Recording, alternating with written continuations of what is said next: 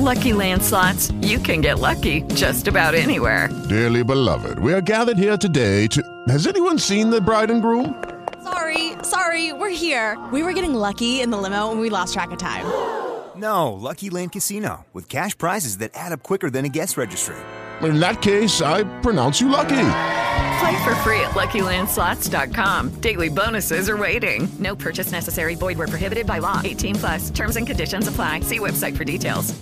Hello, it is Ryan, and we could all use an extra bright spot in our day, couldn't we? Just to make up for things like sitting in traffic, doing the dishes, counting your steps, you know, all the mundane stuff. That is why I'm such a big fan of Chumba Casino. Chumba Casino has all your favorite social casino-style games that you can play for free anytime, anywhere with daily bonuses. That should brighten your day a little. Actually, a lot. So sign up now at ChumbaCasino.com. That's ChumbaCasino.com. No purchase necessary. VGW Group. Void where prohibited by law. See terms and conditions. 18+. Hey, you can just do stuff. Like, you don't need anybody's permission or anything. You just kind of come up with weird stuff you want to go do. You can just go do it. Okay.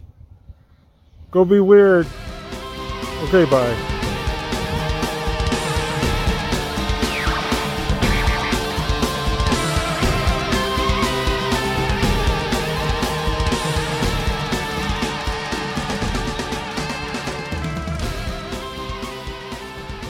Hey, fun fans, it's We Enjoy. Go Tootsie, go Tootsie, go. Go Tootsie, go Tootsie, go. Tootsie, Tootsie, rap, Tootsie. But today, not the hit song from that movie. The legit hit song from that movie is not the title track. It's not that title track, but the title track does say Go Tootsie, go. Right. It's also not like Go Speed Racer, go. I had never seen Tootsie, but Tootsie is in our main event today. I've watched it now. We're going to talk about it as we do. What are we doing? Like six episodes? Did we even tell people? 6 weeks I think we might have mentioned 6 weeks of 82. Yeah. 6 weeks of 1982, going back 40 years, 1982, doing some big movies, but maybe not the biggest movies. Not, not 18, not Blade Runner, not things that we might put into other different movie binge. You're mentioning Blade Runner. I mean, E.T., of course, was the biggest movie of all time when it came out. Blade Runner didn't do so hot. Tootsie, number 2 movie of 82 after E.T. I'm not saying like biggest like box office boffo bucks. No, I'm saying biggest in our hearts. No, I know. I'm more mentioning the fact that people, especially people who, if you're younger and listening to this podcast in 2022, might not guess that Tootsie was the second biggest movie of 1982. Tootsie was a huge, and this is something, even though I didn't see Tootsie, I knew Tootsie was a huge hit financially and also at the Oscars. Like, it didn't win, it didn't clean sweep, but Jessica Lange won, and we'll talk about it later. Jessica Lange won. It got nominated for a shit ton of Oscars and awards. Not just Oscars, but awards all over the place. So we're going to talk about that movie in our main event today, and then later, right before that, I'll give you my pick for next week's 1982 main event. But let's get into a little bit of news here. Going to try to rush through this episode a little bit. And I know the joke is I say that and then we don't, but I really will try. The discipline here, the end goal is to maybe tighten up these episodes in general, because running 90 minutes to 2 hours in the podcast game isn't wise, but whatever. We talk a lot. Look, Matt, you're talking to someone who's been listening to Rob has a podcast, the Survivor podcast, where he just posted a 5-hour, 45-minute interview with the winner of this season's Survivor. And I'm listening to it bit by bit. So. Bit by bit, great song from the Fletch soundtrack, Theme to Fletch. I'm going to start, just because you mentioned Survivor, I'm going to start off with an actual, we only got one message this week. This actually came to us via email. So you can write into us at weenjoypodcast@gmail.com, or you can message us on Twitter or Patreon. If you're a Patreon subscriber, that's $4 a month. Will get you commercial-free episodes plus our bonus episodes. To be fair, we didn't give people a lot of time to send a message this time, because we went up late last week and we're doing this one early. So. I know, short window. We're also doing this one Tuesday night instead of Wednesday. But so Kermit wrote in, basically said, "Hey, Mattitude Eric." Actually, I didn't say that. So Kermit, thanks for the segue. We are the Mattitude Eric. I am Matt Fowler. Say hello, Eric Goldman. Hello, everybody. And Kermit writes, "Hey, Mattitude Eric, I'll try to make this quick." That's what I just said about this podcast, Kermit.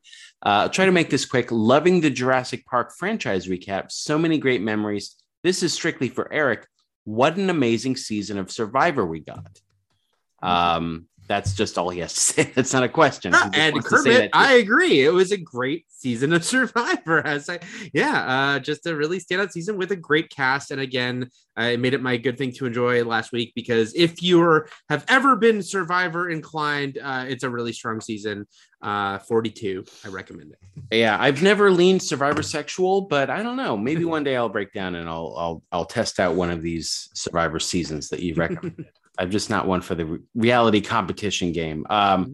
But then Kermit continues, don't know if you guys take recommendations on what to enjoy, but the Guardians of Galaxy ride at Disney World is a blast. Warning, may cause a little motion sickness. Now, Kermit, I'm assuming because you said Disney World, you're talking about the coaster. The new one, yeah. Yeah, which Eric has ridden. I have not, but I did ride Mission Breakout, which is the reskinned Tower of Terror at Disneyland, or I should say California Adventure. But yeah, did it cause you motion sickness, Eric? No, not at all. But I know he's not alone in mentioning that. I rode that ride 9 times, I think, in a day at the press event. You can read my article at fandom.com about it. Disney World's Guardians of the Galaxy Cosmic Rewind links Marvel and Epcot lore is the headline. No, I loved it. I think it's a great ride. It's really fun. Your headline is ride it 8 times, not 9. 8 will give you motion sickness. No, 9 times fixes it. I thought it was really fun, and I have heard some people get motion sickness. It didn't for me. I thought it was smooth and steady, but really fun ride. Then Kermit has a wrestling question. Mm-hmm. Who defeats Roman Reigns? I don't see anyone doing that anytime. So who do they build up to do it? Great question. I think WWE doesn't even know because their roster is really shallow right now. Yeah. My quick answer before a few days ago would have been Cody Rhodes at SummerSlam, but that's probably on hold at this point. But I still think it's Cody Rhodes, even though they just turned Edge babyface. But yeah, Drew McIntyre, Cody Rhodes, or Edge are my picks for now. I say Cody because even though he's going to be gone for a few months, they're not taking it off Roman anytime soon, probably. So yeah, it could even hold. It could hold a WrestleMania again, even though I think that would be kind of boring. But I also feel like Cody says he's going to be in Money in the Bank, so as long as he has that contract, he can do it whenever he wants. Okay, and then Kermit just closes it out with knee lift, Shakma, dog calls, and all the Chucky farts. Kermit, not the one running for Congress. Someone running for Congress named Kermit, Eric? I guess. I mean, I don't know. Yeah, I'm going to take Kermit's words for it. Yeah. Kermit. Kermit is probably aware of all the other famous Kermits that are doing things where I'm not. I think we talked about this movie before on the podcast, but the trailer officially came out today, which is Prey, which is a fun trailer to send to somebody who is unaware. And this is probably a lot of people because it's going to be on Hulu and it hasn't gotten a lot of hype, was unaware that there was a new Predator movie coming out at all. And the trailer plays great because you could send it to someone and say, hey, watch this. It looks really cool. And then you don't know it's a Predator movie till halfway through the trailer. Mm-hmm. So, or you show it to your wife and about halfway through, she goes, is this? So I sent it to someone who I knew would be really psyched, and they were. Yeah. Yes. But yeah, it looks really great. Amber Midthunder is in it, and it takes place 300 years ago.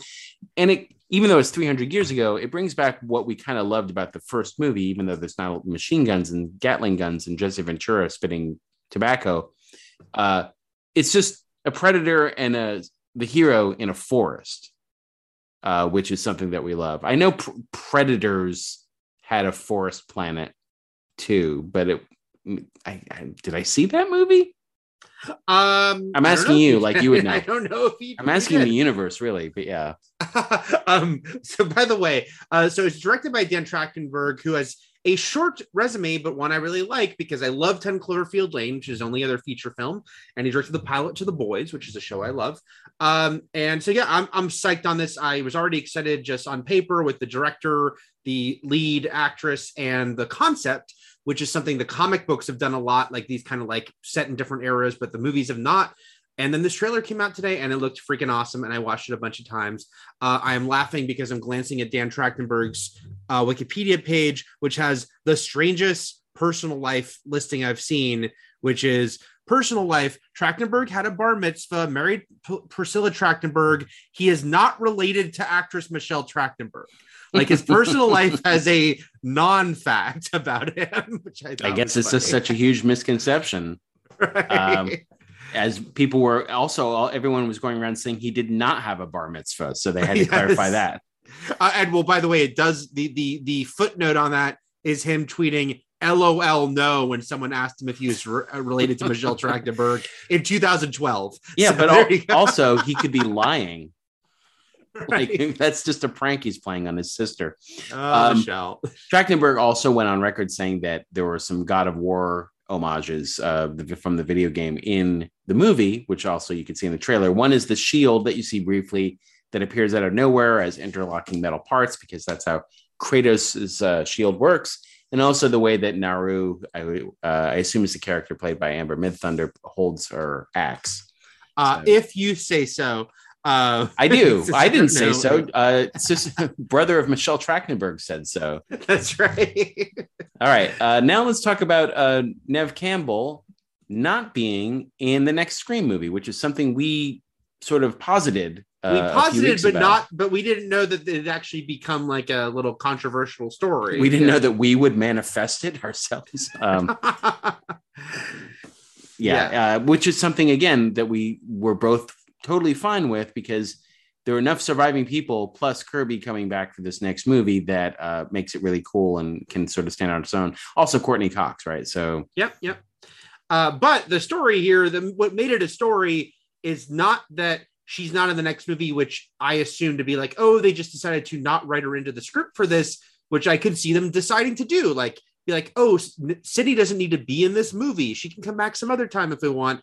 Instead, it turns out they wanted her to be in this movie, and she has put out a statement saying she's not going to be in it because she thought the offer was too low.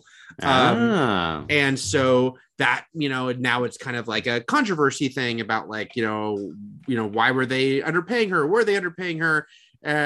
Look, who knows the specifics here? I will speculate wildly that I would guess, it would still have been a small part. Would it have been a single scene small part? Would it have been a small part like the fifth one? I don't know. I'm guessing either way they could do this movie without her. And this is not by, I love Neve Campbell as Sydney. And I also think, even when I was saying I don't need her to be in the Scream 6, I was saying that thinking one day she'll play Sydney again, because that's how it works. And I never thought she would like not be back. And that's what I think still. I think either they'll work it out because Paramount will be like getting bad press and decide to work it out, or she's not in this one, but they still have her come back in the next one. But it is interesting. This became a little bit of Sydney what she's worth. Pay her the Prescott bucks. I feel like the Prescott bucks. It's also that balance. And we went through this just with the sequel trilogy for Star Wars, which is like, you want to. Hello, it is Ryan, and I was on a flight the other day playing one of my favorite social spin slot games on ChumbaCasino.com. I looked over at the person sitting next to me, and you know what they were doing?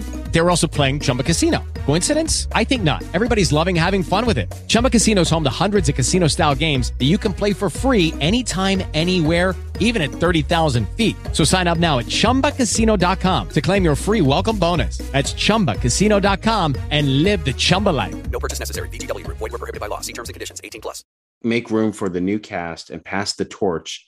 Yes. And yet you also want to honor the legacy characters. And you also like have that thing where it's like what Scream might do, because so far the track record is reflects it, is that like one giant legacy character of the trio dies each movie. But then also, does that work with balancing the new cast? Does that really give them what they like by, I don't know, like how do you service the new and really like let them be their own while you still have these older characters? And I don't know. Because it's one thing to have them come in on the adventure. It's another thing. It's like you just go and talk to them and they say, oh, yeah, this is my advice. It's another thing to have them come in and actually be an active part of the violent third act. So, I look forward to what they do without Sydney more than I look forward to what they do with Sydney until it's actually the final Scream movie. Yeah. I mean, I love the character. I want her to come back at some point.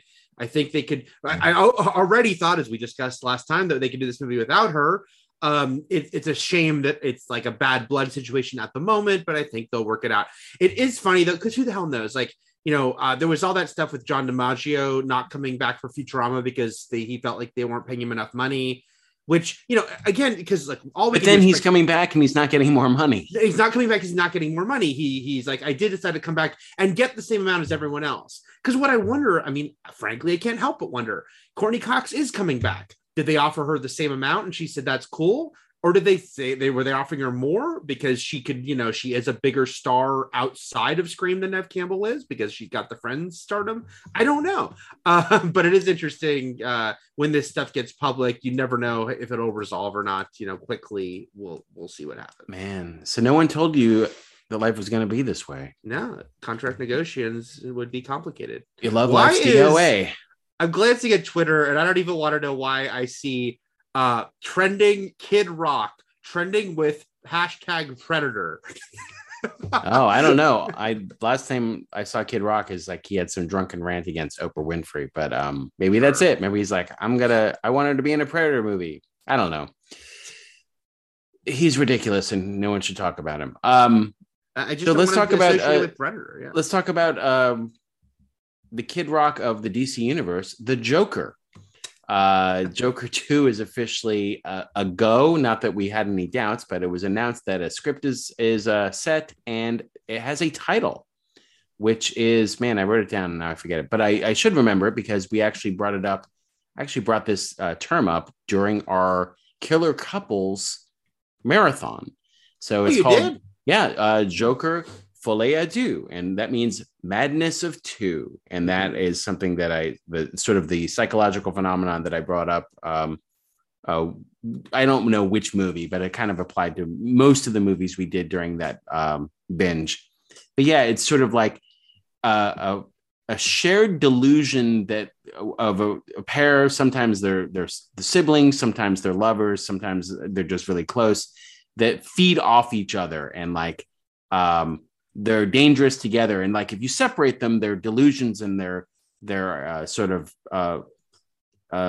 mental imbalance subsides. But once you put them together, and they're sort of toxic and crazy, and so a lot of people obviously speculating that this means Harley Quinn. Does it mean Harley Quinn? Does it mean some sort of different protege character or some different partner character?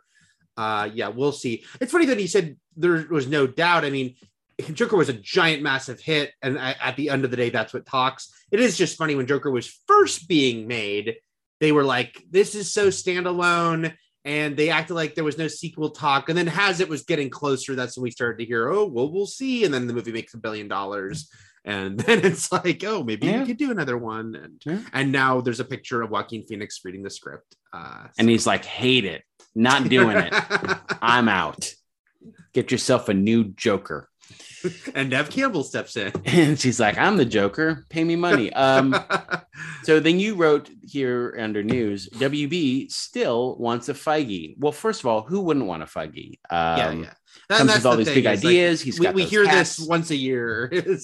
Yeah, I know. First of all, I'll let you take this away, but I don't think I'm the only one who feels this, is that WB had a Feige and his name was Greg Berlanti. And it's sort of the closest and most successful Feige they had as far as a shared DC universe. Right. Who's still doing shows for them. Yeah, the Arrowverse isn't dead. Yeah. But also he's got the Green Lantern show for HBO Max. That's right. Right. Yeah. No, this, look, there's a, WB changes, turnovers are commonplace there. It's happening again because now they just did the merger with Discovery and they've got a new head, David Zaslav, and he's putting in new people to run the movie division, including Michael DeLuca is one of the people co-running it. He used to be at New Line for many years, and wrote Freddy's Dead: The Final Nightmare. But there's just this report about once again, they, a priority, and we always hear this is DC and getting it, something more cohesive, getting a new plan. It's always weird though, because it's like they've had some huge hits and they've had some failures. But certainly, I mean, with Joker, we just mentioned Joker and Aquaman making $1 billion. The biggest hits were solo movies, right? As far as like Aquaman, there was a connection to Avengers, but it was his story. To Avengers, Matt. Shock. Whatever. Whatever. Who gives a fuck? Yeah, but you don't know what the fuck you're talking Wonder Woman and Aquaman and the Batman and Joker, some were completely separate and others were tethered to Justice League, but they were just doing their own thing. And those were the biggest ones. And Shazam, was also a hit.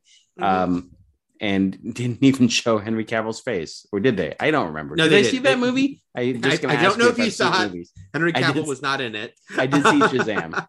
But isn't the ending where you see his torso? Yeah. Mm-hmm. Okay, but it wasn't Cavill. It was just somebody. No. It was not Cavill. It was somebody. It was Henry Thomas. Yeah. And then yes, Birds of Prey underperformed. Wonder Woman 84. Who can even say? Because no matter what you think of that movie, it opened like early it was impossible to see in a theater. I mean, it theatrically did release simultaneous with HBO Max. Yeah, but it was not even a possibility for me to see that movie in a theater. Yeah, nobody was going out at that point. That was a crazy movie, Eric.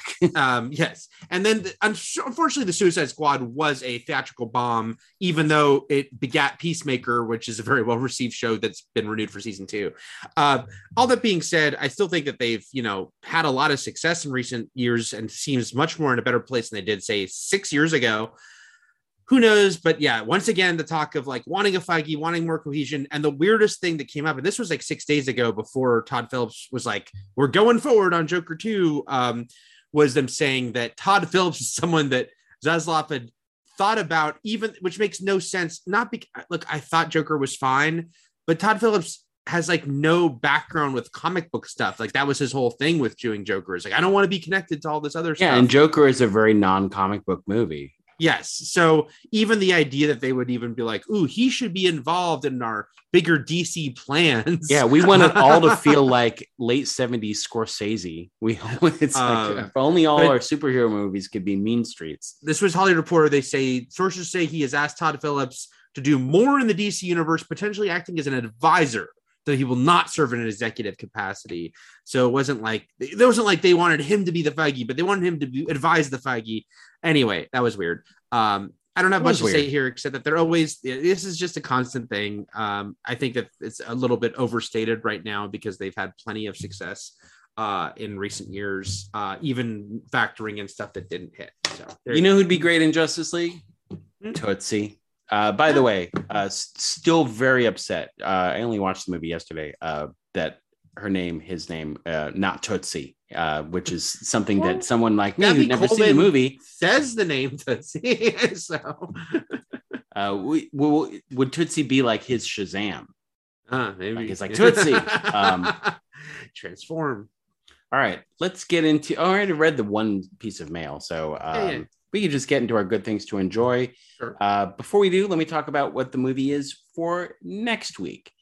I have decided to go back to 1982 and find movies I saw in the theater that scared the shit out of little me. Yeah. If we were doing that, I would pick Poltergeist, except that one day we might do that as a franchise. So we're not doing that. Poltergeist doesn't quite theme because I didn't see that ever in the theater. Really? I saw in the theater. That was a rental. It definitely scared the shit out of me. Yeah, it scared the shit out of me as a rental. Sure. But yeah, didn't see it in the theater. I was only seeing because my parents didn't give a shit what they took me to. So. My mom cared too much. Sure. Mine is The Secret. And do I even know this is how you pronounce it? Secret of NIMH. Yeah, that's how I always said it. Back in the 80s, animation was in a bit of a slump, so not everything was Disney, and there were some other companies making movies, and this was Don Bluth's first directorial debut. With Lucky Land Slots, you can get lucky just about anywhere. Dearly beloved, we are gathered here today to... Has anyone seen the bride and groom? Sorry, we're here. We were getting lucky in the limo and we lost track of time. No, Lucky Land Casino, with cash prizes that add up quicker than a guest registry. In that case, I pronounce you lucky. Play for free at LuckyLandSlots.com. Daily bonuses are waiting. No purchase necessary. Void where prohibited by law. 18+. Terms and conditions apply. See website for details. Lucky Land Casino, asking people, what's the weirdest place you've gotten lucky? Lucky? In line at the deli, I guess? Aha, in my dentist's office. More than once, actually. Do I have to say? Yes, you do. In the car before my kids' PTA meeting. Really? Yes. Excuse me, what's the weirdest place you've gotten lucky? I never win and tell. Well, there you have it. You can get lucky anywhere, playing at LuckyLandSlots.com. Play for free right now. Are you feeling lucky? No purchase necessary. Void where prohibited by law. 18+. Terms and conditions apply. See website for details. As an animated film director, because he went on to also do, The American Tail, Land Before Time, and some other things. But this was Secret of NIMH, a dark ass movie that when they were making sort of like grim, the kids movies, these were kids movies. There was no PG-13 though yet at this point. So there was always this weird sort of disturbing gray area in movies that we watched as kids that were aimed at us. Because this was PG, or was it G? I don't even know. I'm assuming it was PG. But yeah, that's a pick for next week, and you can watch it on. It's a tight 80 minutes. I don't know. It's a quick movie. Sure. And it was a G, by the way, because I remember this was when pretty much all animated movies, unless they were like Bakshi or something, were G. Like Disney never had a PG movie until 20 years ago or something. So yeah, and it's funny because we talk about how the 90s were huge in something like Lion King, and then especially Aladdin is when we got into actually sort of not casting voice actors as much anymore and casting celebrities, in their movies. Robin Williams was a big part of that, and then it just sort of snowballed from there. But that wasn't the first movie to do that. So let me give you a rundown of this great cast. Dom DeLuise, Eric, Derek Jacobi, Peter Strauss, so Will Wheaton, little Will Wheaton. Yeah, well, people before they were stars, like Shannon Doherty. Yeah, these are the kids. But yeah, there wasn't the celebrities who did animated voices back in the early 80s were like not celebrities that kids would care about. They would just sort of picked for their I don't know. I wasn't sitting in the theater like, holy shit, that's Dom DeLuise. You weren't? I do that now. Sure. But anyway, you can watch this on Tubi with ads, or Hoopla, or Roku with ads, or Canopy, however that works. Is that the library one? I think it is, yes. Or you can rent it. I am going to watch it on Tubi with ads, personally, in case you wanted to know how I was. Everyone make your own decision. Yeah, I'm saying, like, you make your own choice here. But yeah, that's my pick for next week. So let's get into our good things to enjoy this week. Eric, you start off because you are not the only one I have seen tweet about this movie. Yes, because this movie changes your life. So I can't recommend this enough. Jesus Christ, I might have to change my pick now just because.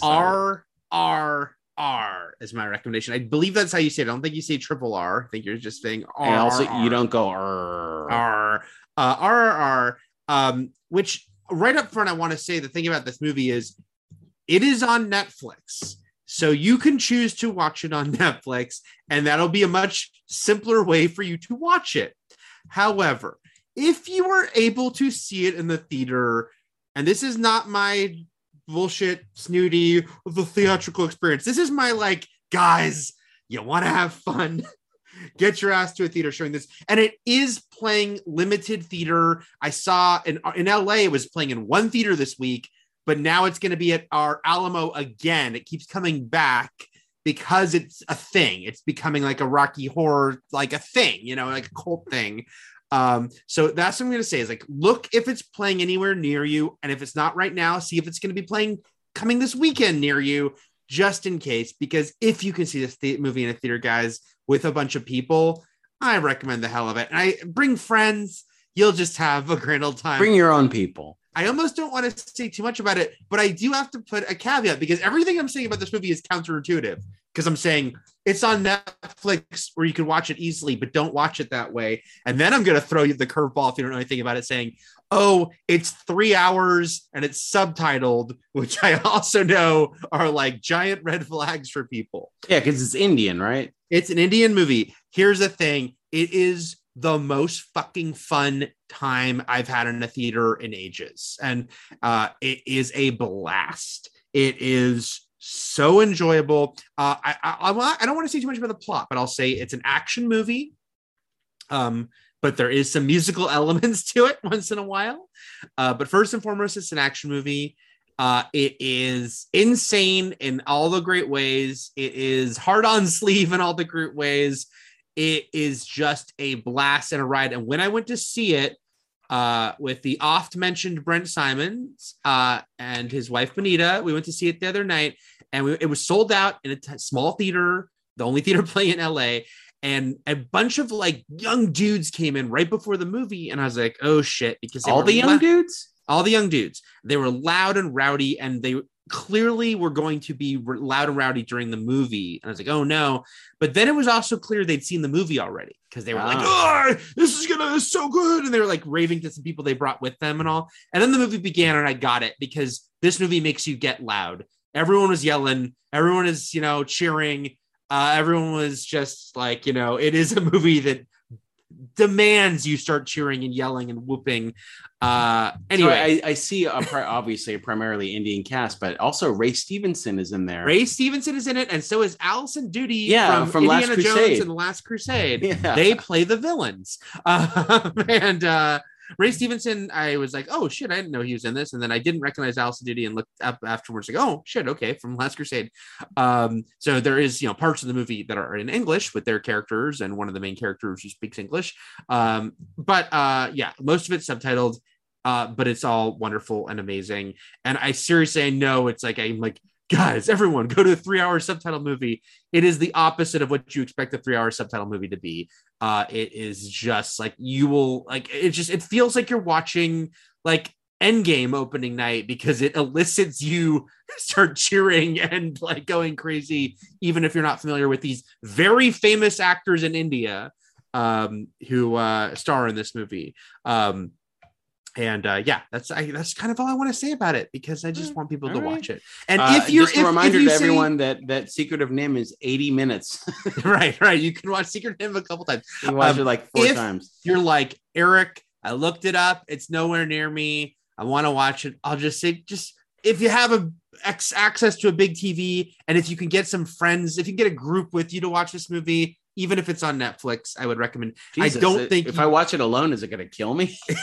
If you watch, do I need people around me to it's watching The Ring. No, energy? it's just a communal. It brings people together. Matt, we're all in the bathroom. There's an intermission where they have a countdown clock telling you, it says interval, but there's 3 R's in interval, and it starts at 7 minutes. And we all ran to the bathroom, and we're all in the bathroom. Everyone's just like talking and peeing and shit. We're peeing, and we're talking about what a great experience we're having. So this is a communal experience movie. RRR, highly recommend. All I knew was on Twitter, people were raving about it. Now I've seen it, and I've seen the light. So there you go. Well, fuck me. My movie didn't change my life. That sucks. My movie is one you're perfectly fine watching alone and via streaming on a tiny like on your screen phone possible. If you could watch it at the Shell gas station on the TV screen that pops up when you start pumping gas, please do. Actually, I think the only way you can kind of see mine, I didn't check on Just Watch, but it's on Shudder, so I don't know if it's a Shudder exclusive. This is a horror comedy, and it's called Vicious Fun, and it's about 100 minutes long. Okay.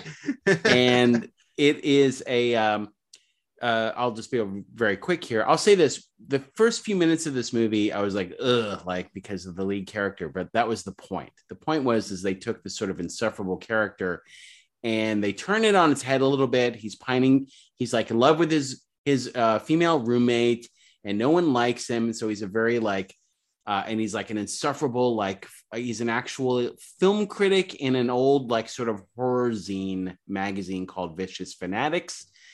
And basically he winds up accidentally crashing a secret support group for serial killers. And it's a fun concept, viciously fun.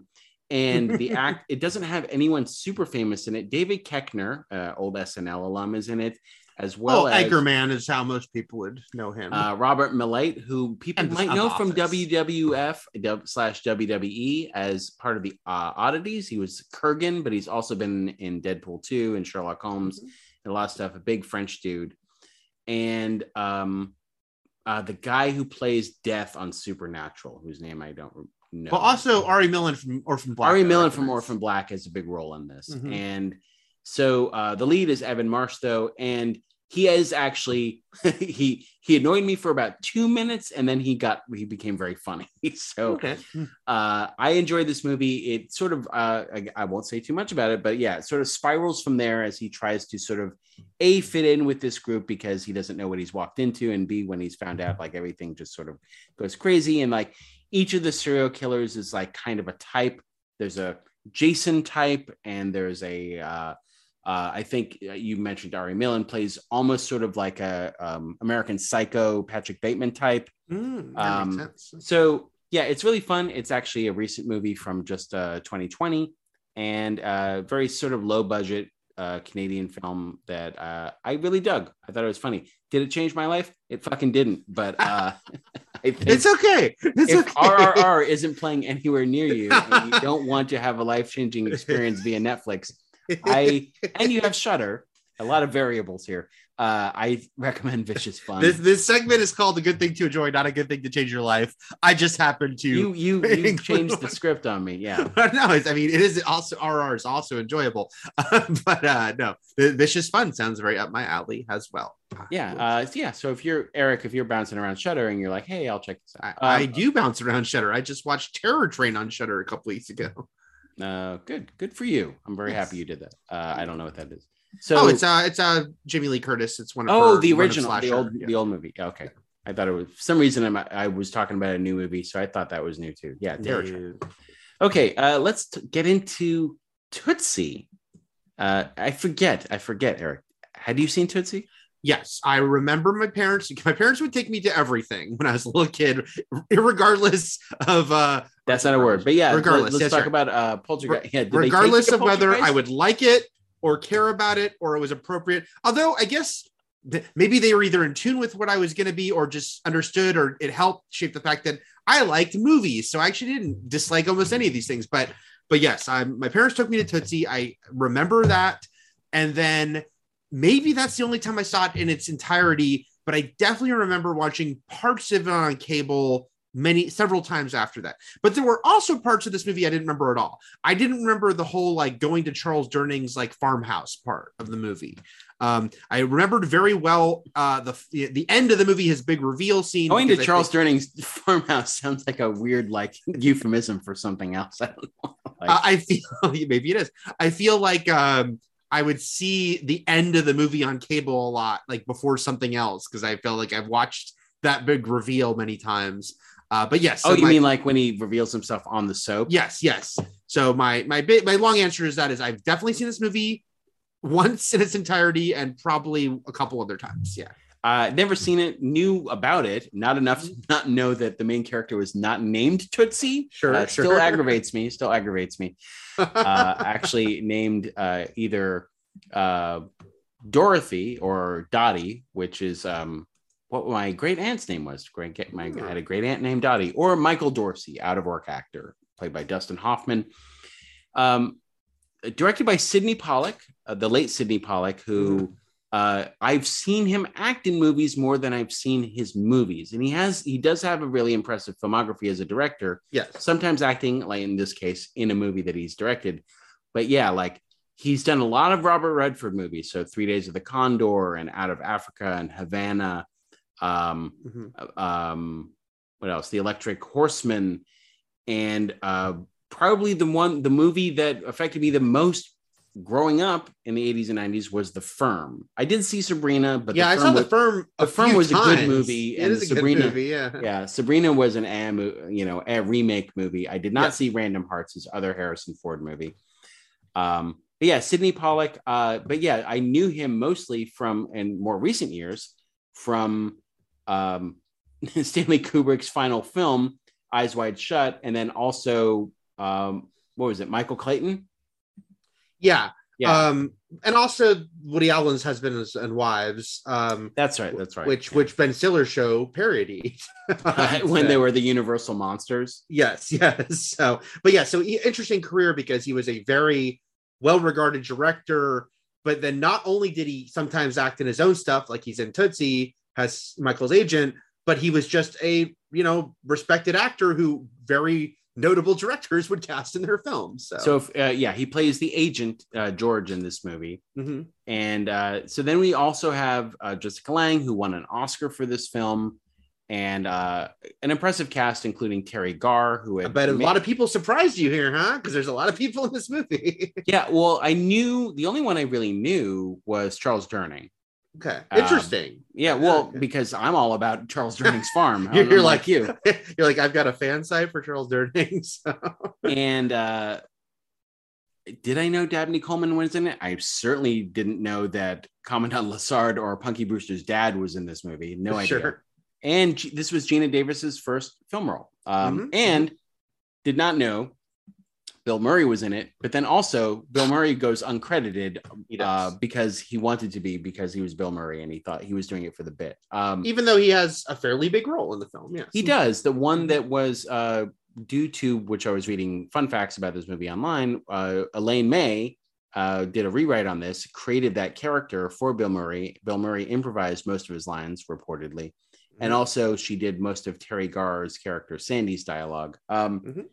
Terry Garr had been acting for like 25 years previous to this movie. She'd been around a long time. Also, I don't know about you, Matt, but as like kids of the 80s, one of the things I remember is like Terry Garr and Dabney Coleman were like big presences, especially Dabney Coleman, who was just in a lot, like in the 80s. So like even in the 90s, he was in hit movies in the 90s, but in the 80s, it was like he had large roles in a lot of things. So it's just an interesting time as far as like, it was Dabney's era. We were just living in it. Well, I knew him in the 80s, mostly movies that came after this one, War Games and Cloak and Dagger and Dragnet. War Games and Cloak and Dagger is the double feature I saw at the New Beverly a few years ago, a Dabney double. I was going to say, it was the doubling up on the Dabney there. That's pretty good. And then, I don't know that I knew him from much else because I never had seen 9 to 5, but Dragnet. I saw 9 to 5 when I was a little kid as well. Yeah. When your parents took you to see Poltergeist, did they just leave you in the theater alone and go see something else? No. Because as we've joked about, my dad never seemed like that excited about anything, but my mom was excited about everything, and she was excited about horror stuff. So your mom was in horror movies, so yeah, she was. Yes. Okay, so Tootsie has a lot of, so we're looking at Tootsie now, 40 years later, through the lens of 2022. It's a very interesting movie. It has some progressive elements to it that I think still hold up today, and then some things that don't. Right. And that's but there's a much worse version of this movie from 1982 that this is not, thankfully. Like there's a much definitely worse things that sitcom version of this called Work It that we could also talk about. In the sense that, so if we're taking the worst elements of Work It, which is A, playing women in drag for comedy, and B, the men who dress up like women are regarded as smarter and more competent than the actual women they're competing for jobs with. And they're called out as such. It's like, man, we've had idiots in here all day. Thank God you two women have come along, and they're really men dressed as women. And so there's a little bit of Work It origins here going on. But I will say that one saving grace here, and we should also mention the elephant in the room being Dustin Hoffman and other people who are working on this movie as far as like the era. Dustin Hoffman himself being called out for toxic and sexual misconduct behavior in the past few years as well. And a lot of people saying that this was sort of a feminist movie for the time made by a bunch of sexist men. Like a bunch of the cast has already mentioned that. And character-wise, though, story-wise, the fact that Michael Dorsey is an out-of-work actor and as a man is so argumentative and hard to work with that nobody wants to hire him, which is something that women get all the time, which is that if a woman has an opinion or has a strong stance on something, she's a bitch and is labeled as such and won't be worked with.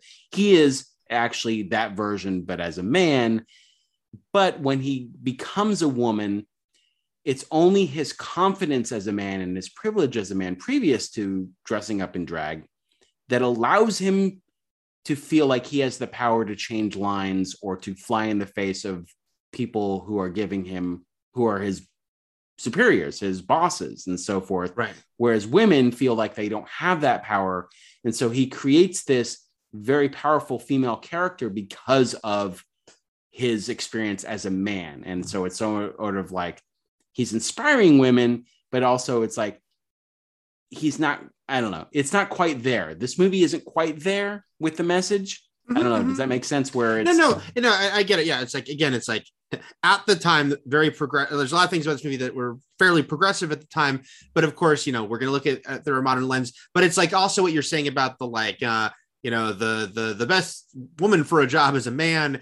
It's not doing that, even though it's sort of doing that. Like even with because the whole thing with the part is that Terry Garr's character Sandy, she's going to audition for it. And first there's the whole thing where she's not acting tough enough. He's so hard on her, like getting her to be tougher. But it is couched in him saying there's a lot of women who'd be great for this. So it's not like he's saying like no women could do this part. And also the fact that she doesn't even get to audition. Like they see her and they're like, you're not right for the part. There's an interesting thing in this movie too about homely, ugly women, which is, and if one thing I have heard Dustin Hoffman, I haven't seen the movie until now, but I have heard him talk about the movie over the years, and he gets dead serious. He gets teary-eyed. He treats this movie, he said it many times, as a drama. And a big part of it is his own realization. This is what he claims, as far as like when he's in drag, he considers himself to be an unattractive woman, and how doing this role made him realize how little attention he has paid over his own years to unattractive women in his life, at parties, at events, in life, and how they feel disregarded, and how it's opened his eyes to that. And so there's an element of that in this movie as well, where there are ugly jokes where, people operating the cameras in the production booth are sort of like, pull back, don't get a close up, stuff like that about what Dustin Hoffman, what Michael looks like dressed up like Dorothy. So there's an element of that where. It is Ryan here, and I have a question for you. What do you do when you win? Like, are you a fist pumper, a woohooer, a hand clapper, a high fiver? I kind of like the high five, but if you want to hone in on those winning moves, check out Chumba Casino. At ChumbaCasino.com, choose from hundreds of social casino style games for your chance to redeem serious cash prizes. There are new game releases weekly, plus free daily bonuses. So don't wait. Start having the most fun ever at ChumbaCasino.com. No purchase necessary. VGW Group. Void where prohibited by law. See terms and conditions. 18+. And it's sort of juxtaposed with Jessica Lange's beautiful Julie, and sort of basically the idea that she doesn't feel like she has any agency at all, and is only sort of there for her looks. I don't know.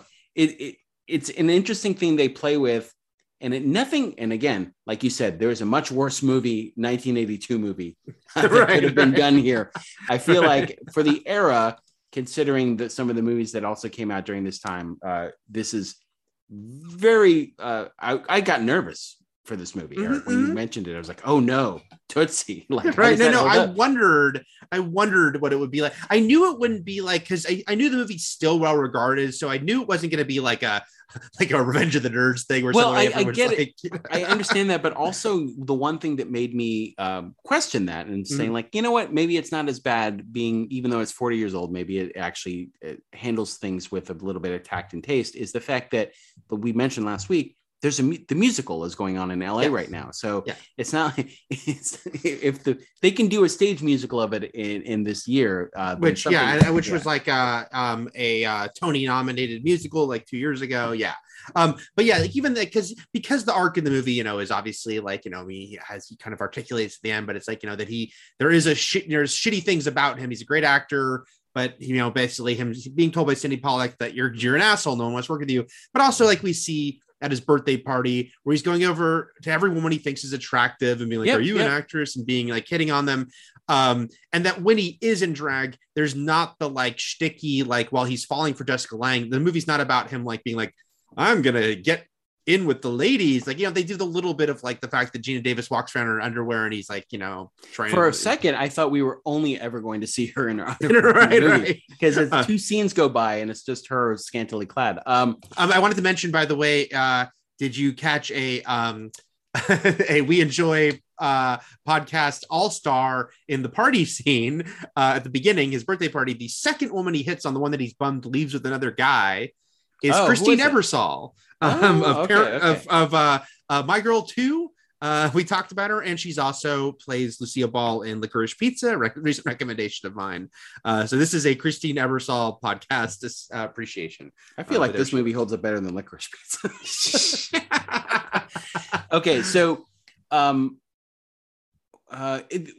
other funny thing about Tootsie is that it does give us the classic men in drag comedy beats, including the man falling in love with, which goes back to Some Like It Hot. That's in every that always happened in the 80s. That was huge. Like Tango and Cash dressed up like women. Bosom buddies, of course. Outrageous. Armed and Dangerous. Eugene Levy and John Candy dressed up, and there was always for a laugh someone who didn't realize it was men in drag who was instantly in love with them. Just instantly has gaga eyes.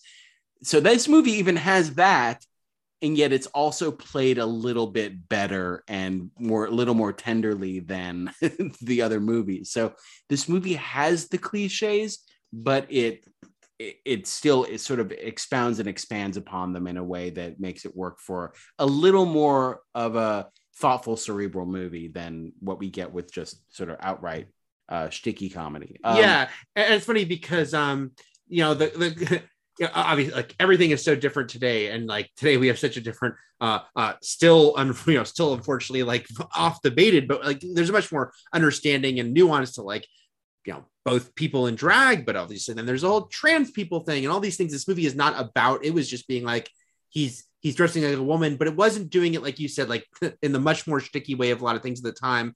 And also, to the movie's credit, especially because it's 40 years old, is like the closest we get to like EU is Durning's character, who is portrayed to be old-fashioned and like, hey, I'm all for women, but they shouldn't be trying to get her. It's like his character is portrayed to be like an old-fashioned, not with the times guy. And then it's funny when you mentioning Bill Murray improving most of his dialogue, which I kind of figured.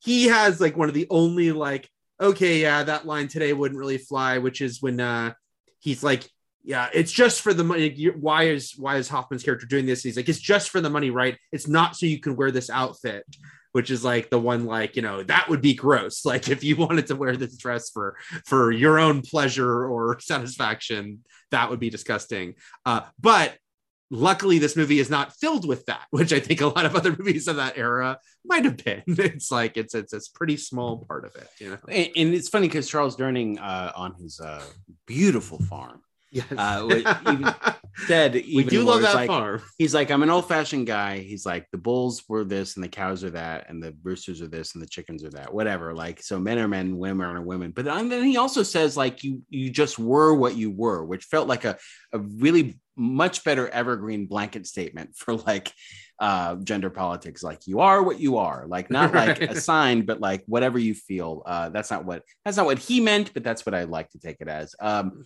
So let's start off this movie, which is like, it starts with some smooth jazz, which is a big part of this film as well. And then we've got Michael Dorsey, master of disguise, the deadly art of illusion, putting on all of this sort of like different gear for auditions. And it's going back and forth between him being sort of inspirational and insightful in an acting class as their teacher, their mentor, he's like a leader of the class. And he's an acting teacher. Yeah. And then, but then also going out for all these different auditions where he's either too old, too young, too tall, or whatever. Hoffman willing to be in on the fact that he's a very small guy. So there's like the whole thing where he's like, I'm wearing lifts, like, the fact that his character. I do wonder how much of Gene Cousineau from Barry is in this. No, there's definitely some Gene. This is proto Gene. Also, it tells you pretty upfront that he's like at least semi-method. In a subtle way, which I appreciated, which is the part where he's auditioning for like a tough guy, and he's talking in that voice when they're just giving him, when he's like, oh, you want me to stand over here? Like he's like doing that voice before he's reading the part. So we get that, which is both gonna help inform you on the fact that he could be Dorothy, but also the fact that maybe people think he's an asshole who's like too into himself. Yeah, once it came out that he was difficult to work with and no one would hire him, it was like, oh, this is super Gene Cousineau. But, yes, but also like really effective as a teacher, like inspiring, and like the best work is like, and it's one of those things where the old idiom is that those who can't do teach, but it's like sometimes that is the calling, right? Teaching is the actual calling because of your ability to mold and craft and mentor others. So that's sort of his blessing and curse at the beginning of this movie, but he doesn't see the blessing in it, only the curse for out of work, being an out of work actor. So the whole thing is that Bill Murray is his roommate. His name is Jeff, I believe, and he wrote a play, and they want to put this play on, so they're trying to raise money, which is why he goes to this audition in the first place. It's only as a lark to raise money to put on Jeff's play, I don't know, in the Catskills, somewhere upstate. And, but so that's, he does this, he gets the role, jumping ahead a little bit, but yeah, that's the idea, is that never expected to be like a huge sensation. I have no idea how long this movie takes. And I'll ask you this a little bit later on about the montage sequence. I have questions about that. But so we basically... It feels like it has to be at least a year, right? Because then they want to up the contract. So I feel like... It's crazy because it does feel like a year, but also like... It also could be 3 weeks, but then that makes the montage like a dream sequence. Yeah, I think we have to go with the year, but I agree with you that it doesn't feel like a year, even though I think we're supposed to feel like it can't feel like a year because they keep doing it's the next day. And then honestly, Eric, he keeps making dinner dates with Sandy, played by Terry Garr. Yes, canceling. Who's really getting Bill Pullman here.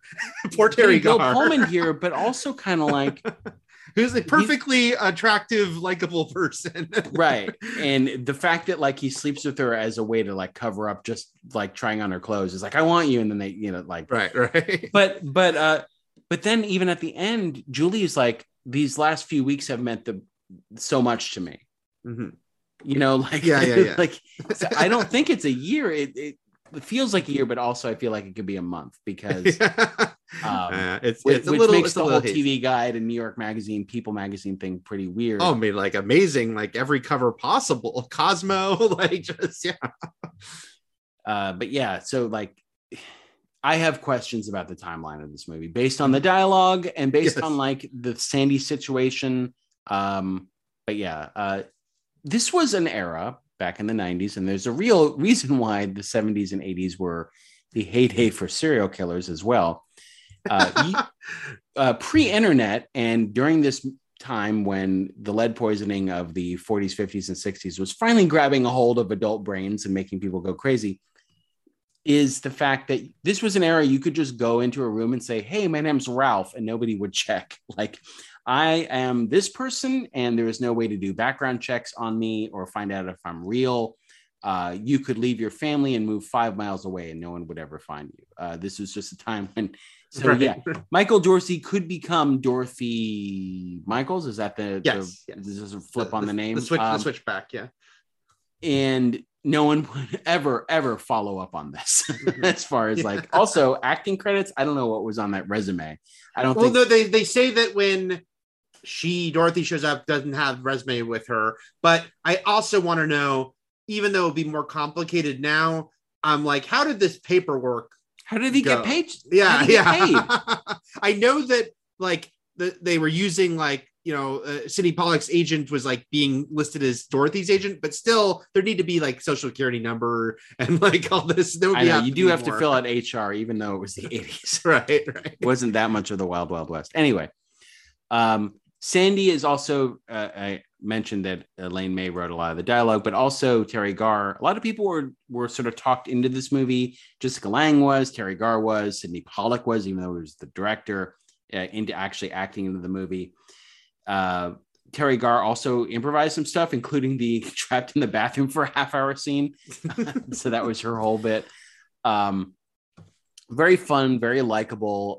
Was torn at the beginning. I didn't know how the movie ended. So I was like, is it that some kind of wonderful situation where he winds up right where the really friend Sandy. I didn't remember that either, how it ended, so I was curious about that too, especially because no shade on the great Jessica Lange, but I love Terry Garr. Like, Terry Garr was a very comforting presence in my youth, mostly because of Miss Mom, but also another movie that dealt with gender Mom. issues. You really want to say Miss Marvel because it's coming out. But I do. Mr. Mom, hours.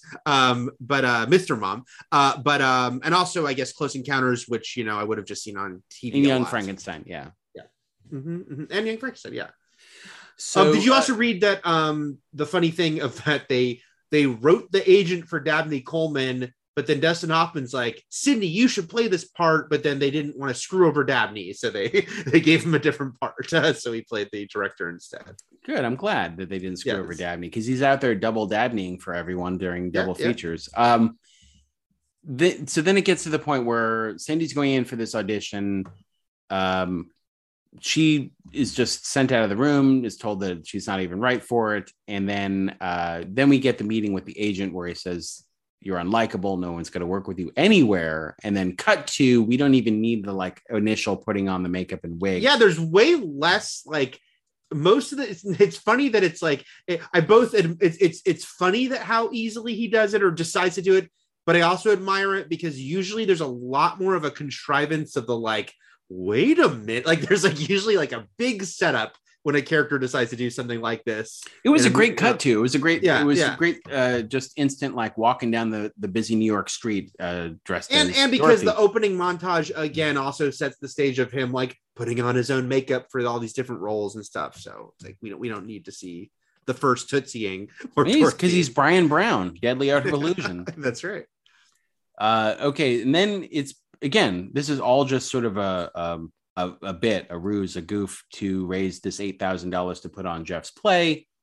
And from the get-go, Michael has the confidence of a man on a set, even though he's just auditioning, even and dressed like a woman, sticks it right to the director almost immediately, right. And it's something that, rings enough bells that gets Dorothy an audition. And then basically from there, still changing the lines and dialogue and so forth. And it basically nails the role and gets this part as, what is I can't remember the actual character name. Emily. Oh, I think Emily. Yeah. And also really impresses the producer. Emily Kimberly. Rita, who is played by Doris Bullock, who was just a very familiar face as a character actress. And I looked at what she was in, and she was in Batteries Not Included and Naked Gun 33 1/3. And I was yeah, she's just one of those people I recognize from stuff back then.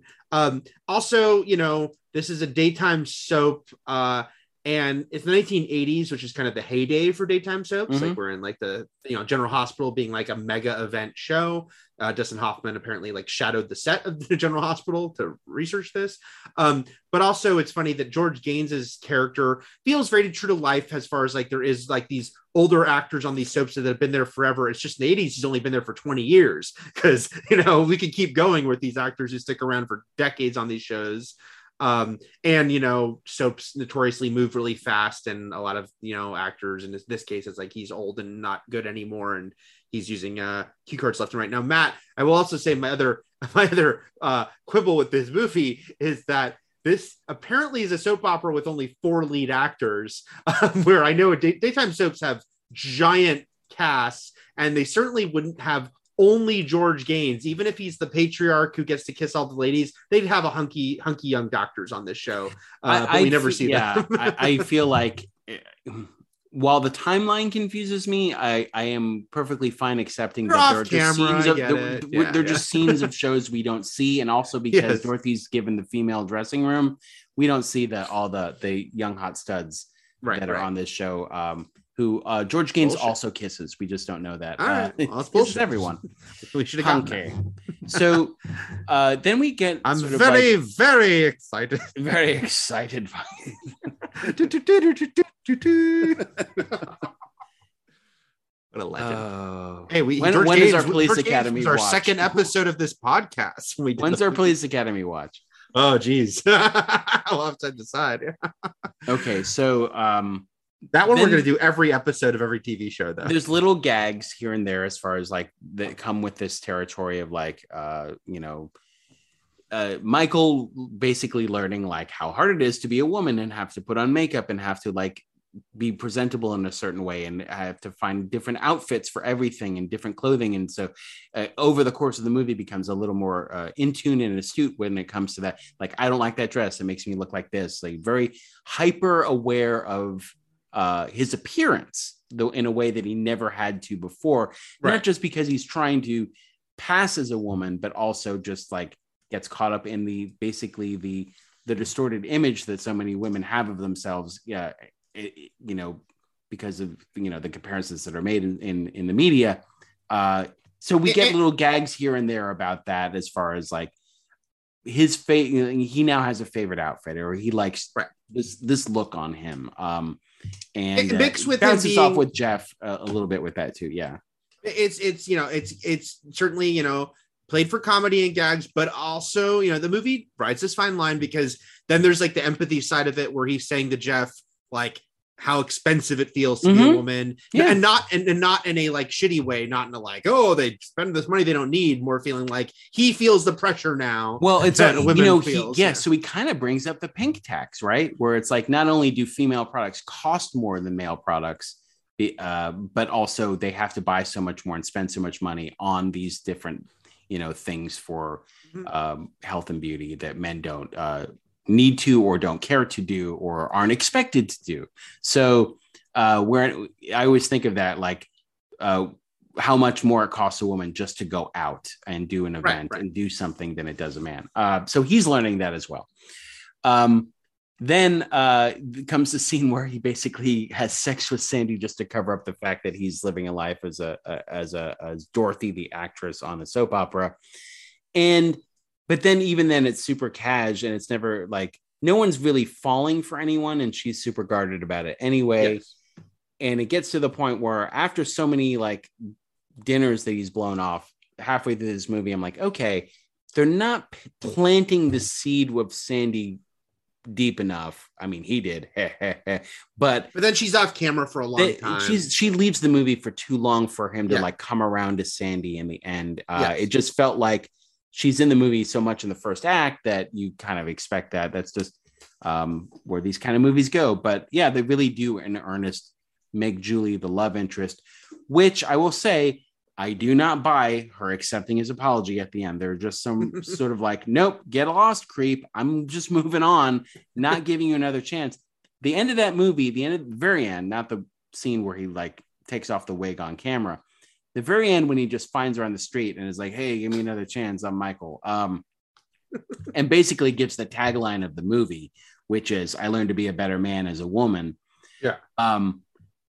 Reminds me of, because it's a movie I rewatched not too long ago, Sea of Love.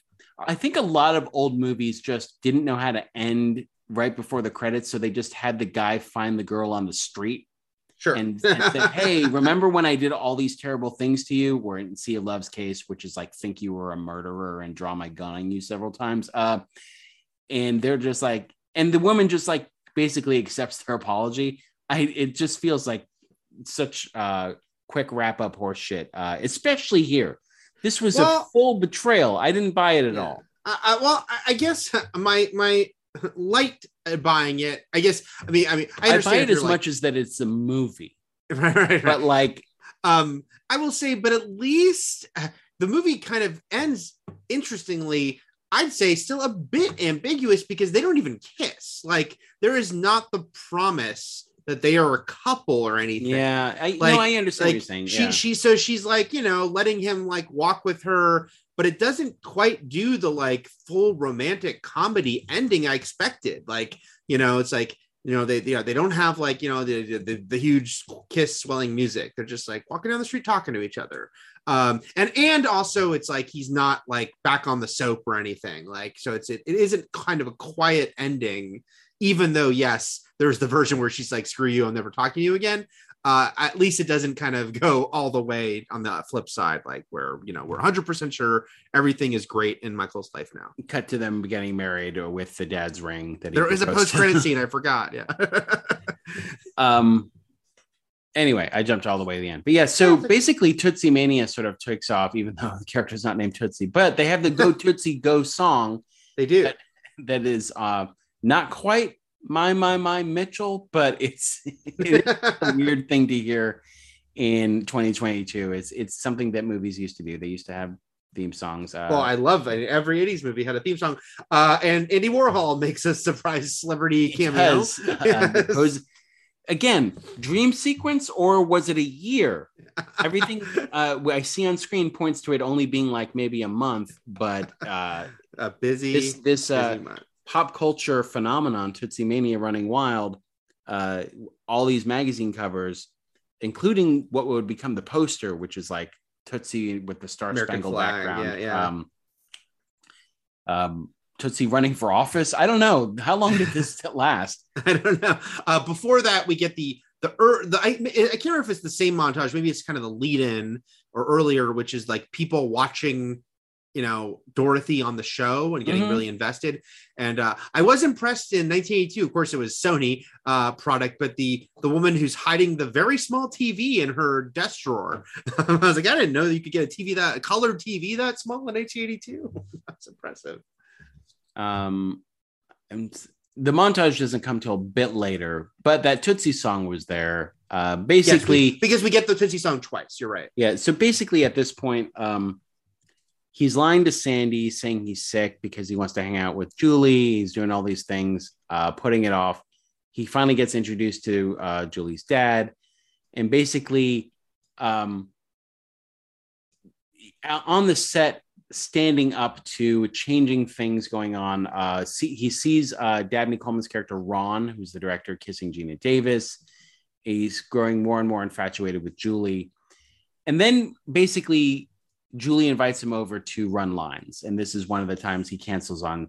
Actually, this is the time he doesn't cancel on Sandy, but he winds up being there 3 hours late. Yeah. And, you know, speaking to him becoming a better man as a woman, which Blake Edwards also did with the movie Switch, by the way, where the character just became Ellen Barkin instead of dressing up like a woman. Right. Is when like he's late to Sandy and she's saying she's sorry. And he says, why are you apologizing to me when I was 3 hours late? Right. Like I think that's an important line. Like that's something that like is still something that probably women feel the need to do now, when a man is in the wrong. And showing his gradual growth, even as he's being shitty to Sandy and showing up hours late. He's more aware of it now. Yeah.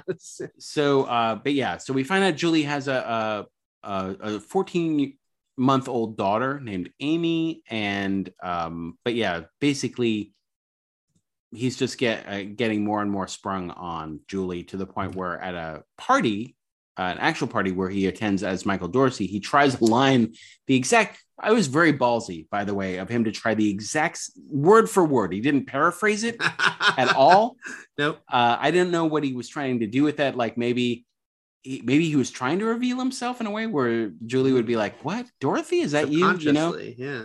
But then she throws a drink all over him and doesn't work. And then, you know, back to the soap where Dorothy's changing lines and refusing to tell an abused, basically wife and mother, certain things, and wants her to fight back against her husband and leave him. Throwing a vase against the wall. the vase. Yes. Going big. Actually, I want to. But that was the big moment, and that's what leads into the montage. But yeah.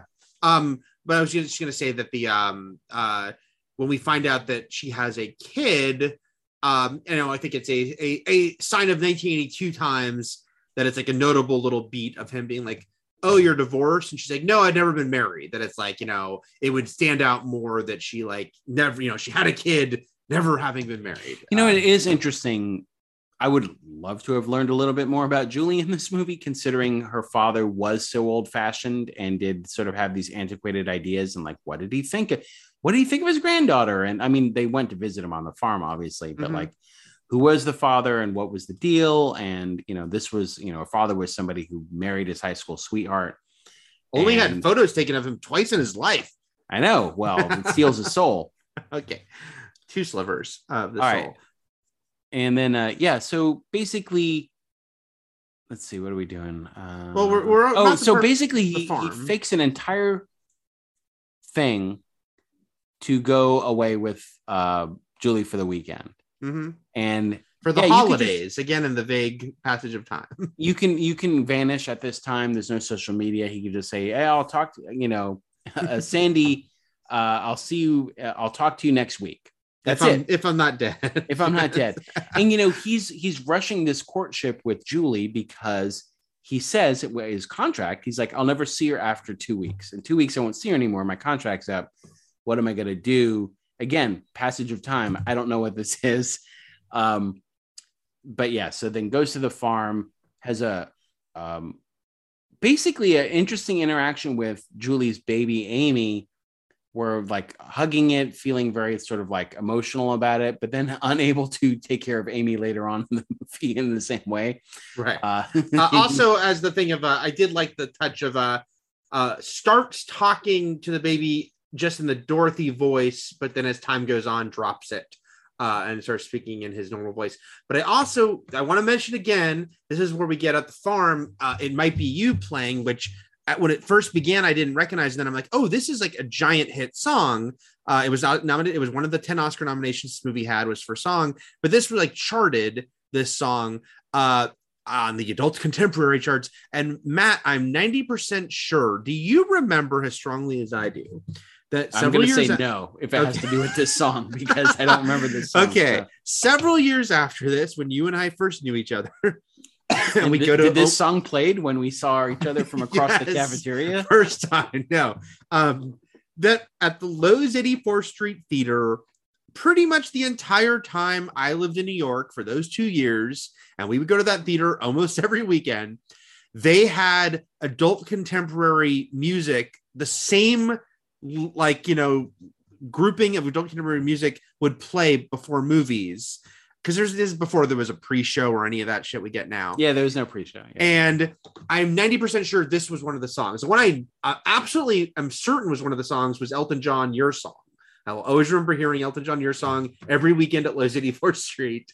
But I believe that It Might Be You by Stephen Bishop was another song that we heard at Lowe's 84th. Jesus Christopher Christ, your memory. It's like a steel trap. I have no I'm recollection. Saying, we would hear these songs all the time. No recollection of the songs that fucking played before the movies at Lowe's. I'm saying, but it was the same songs every week. I don't care if it was the same songs. I don't care if it was David Hasselhoff's Limbo Dance over and over again. I was not going to remember.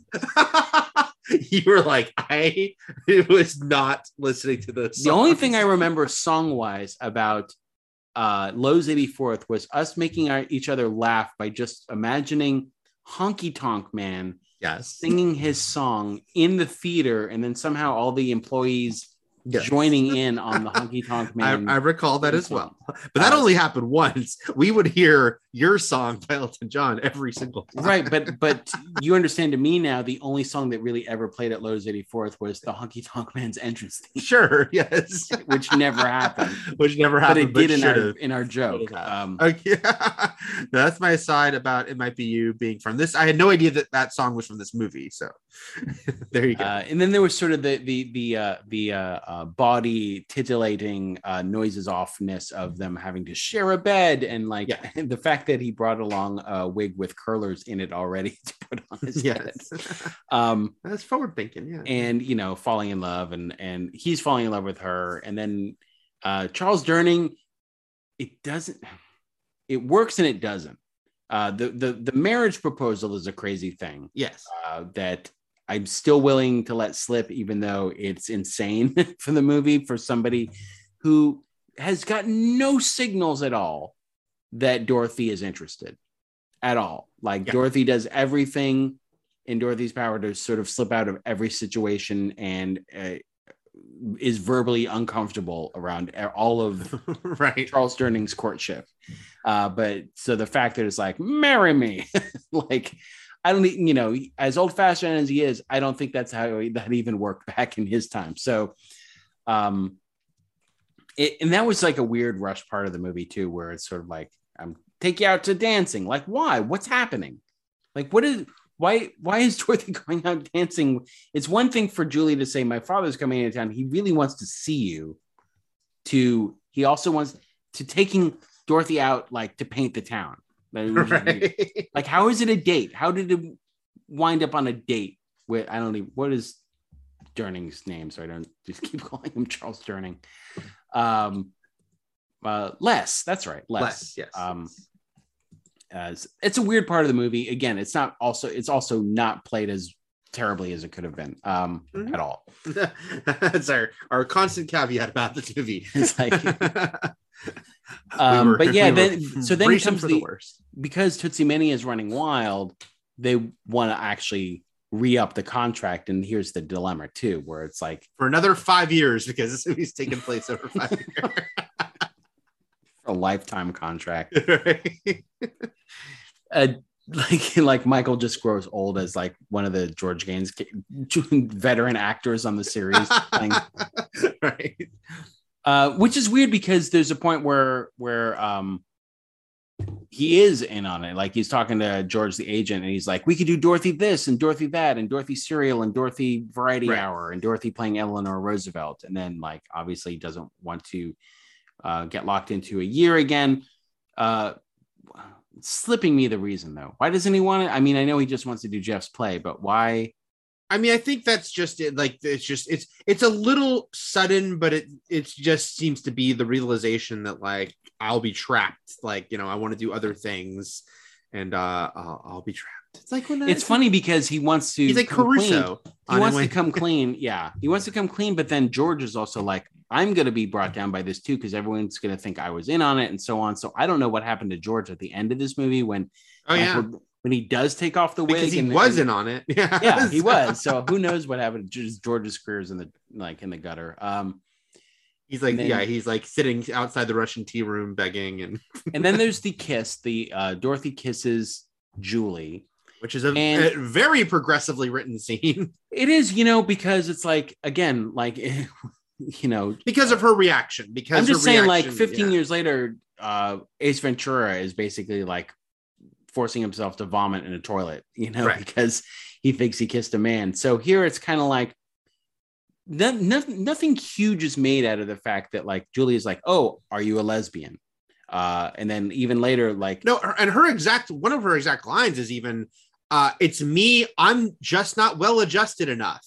Yeah. Like she's like on her, like I'm sorry, I don't feel this way. I wish I did. Is Julie's point of view, not the like. Like, which character asks Michael if he's gay? I'm trying to remember that because it's funny how he says in what sense. And I can't remember if it's Murray or Pollock. I'm trying to remember who said. I put that quote, and I also forgot to put who. One of them is the only. Aside from the Jeff Lang you mentioned, the homophobic line that stands out is Les saying basically like I would have punched you if we had actually kissed.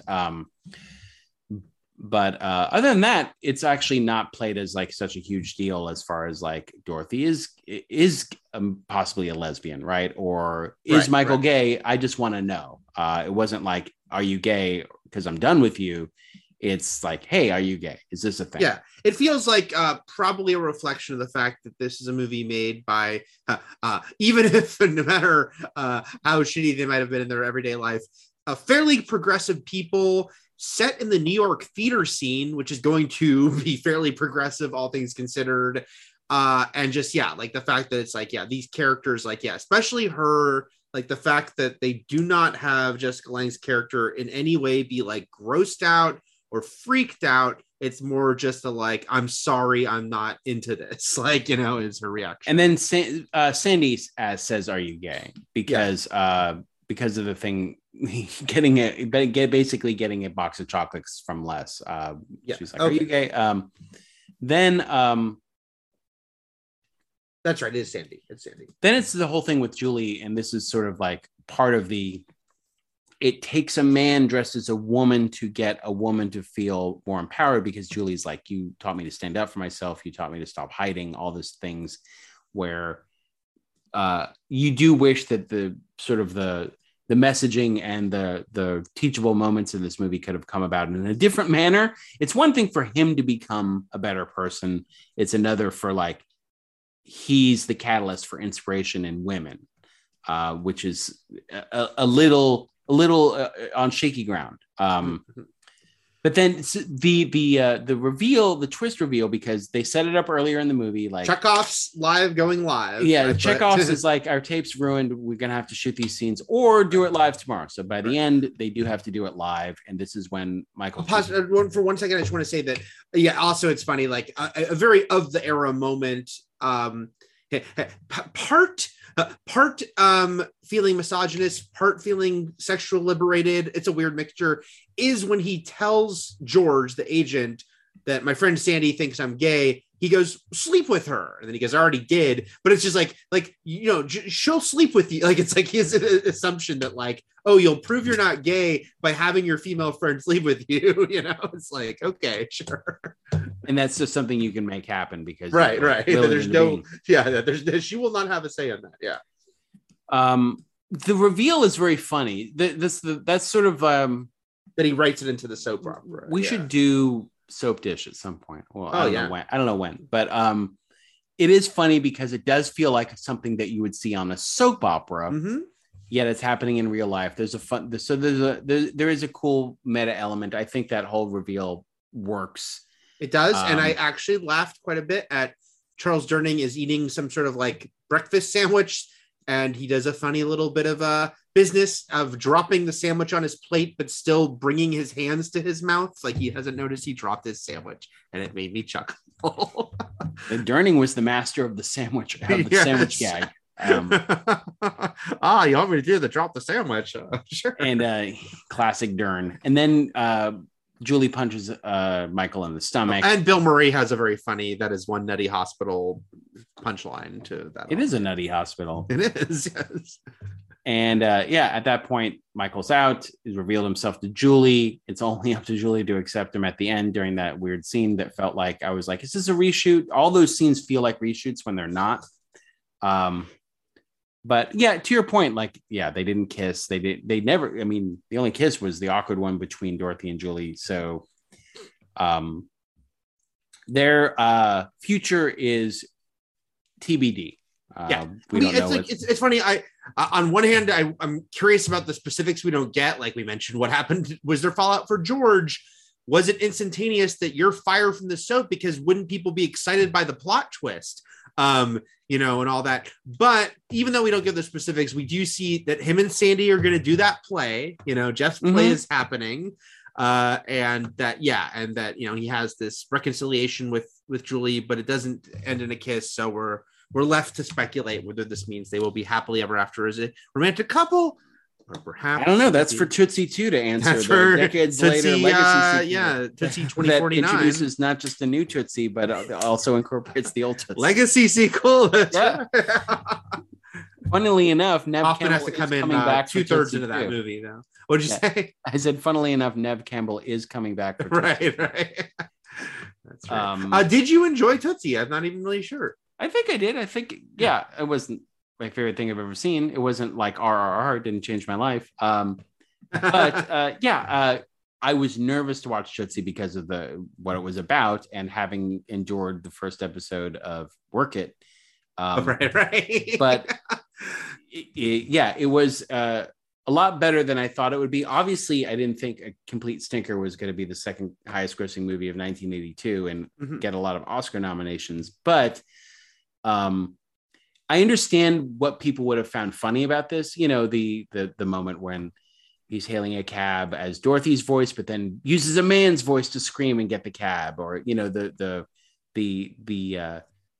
broader moments of this type of style of this drag comedy were going to get the audience a lot, and that's how you get him in the door. Yeah, get him in the door, butts in seats. And I also every 18 inches. I laughed when he's like walking around sad through the city right before the ending montage, and he shoves over a mime in the park. That made me laugh. Who amongst us would a bunch not? of mime shovers out here? Right. Who hasn't shoved a mime in their time, right? That's right. No, I like that. I mean, again, because while I've technically seen this movie, I might as well not have. It's been decades, and I was a very wee child. I was going to say, like, I would count this as you not seeing the movie. But I liked it. Yeah, I thought it was good. It was interesting. It was, I definitely see why it was a success. And I agree with you that it's like, there is a so much worse version of this, and you can find stuff from this era that is way worse. So even though it's like, yes, we'll have our modern day prism through it, I don't need to do my 20 reasons Tootsie would not hold up in 2022, because guess what? Nothing from 40 years ago is going to 100% hold up under our modern lens. I am curious about the musical and about what they may have rewritten or reshuffled, not just to transfer it to a different medium, but also to update it. I do know it's set. It's a music. It's a Broadway musical that he gets into, not a soap opera. And I know that one of the characters is a reality star. So there's your modernized. And someone's out there Snapchatting, right, on the Insta. But you know what? They still pushing mimes. So as long as they're still shoving those silent bastards. Yes, now they shove 2 mimes. You got to up the ante into this. Oof. Yeah, I know. The rule of sequels, right? All right. So let's wrap up the Tootsie Chat here. Next week is going to be The Secret of NIMH, and which has mice and birds and secret and it's going to turn out to be horribly offensive for our modern lens. It's going to be this is the one where I'm like, it's fine animated family fare, and it's going to be it's offensive on every level imaginable. It's going to be just the most toxic movie you've ever watched in your life. Actually, I mean, I do think there's some toxic sludge in it, but yeah. Sure. Okay. All right. Until then, everything is possible, but nothing is real. Especially not Michael Dorsey and Shakma. Shakma.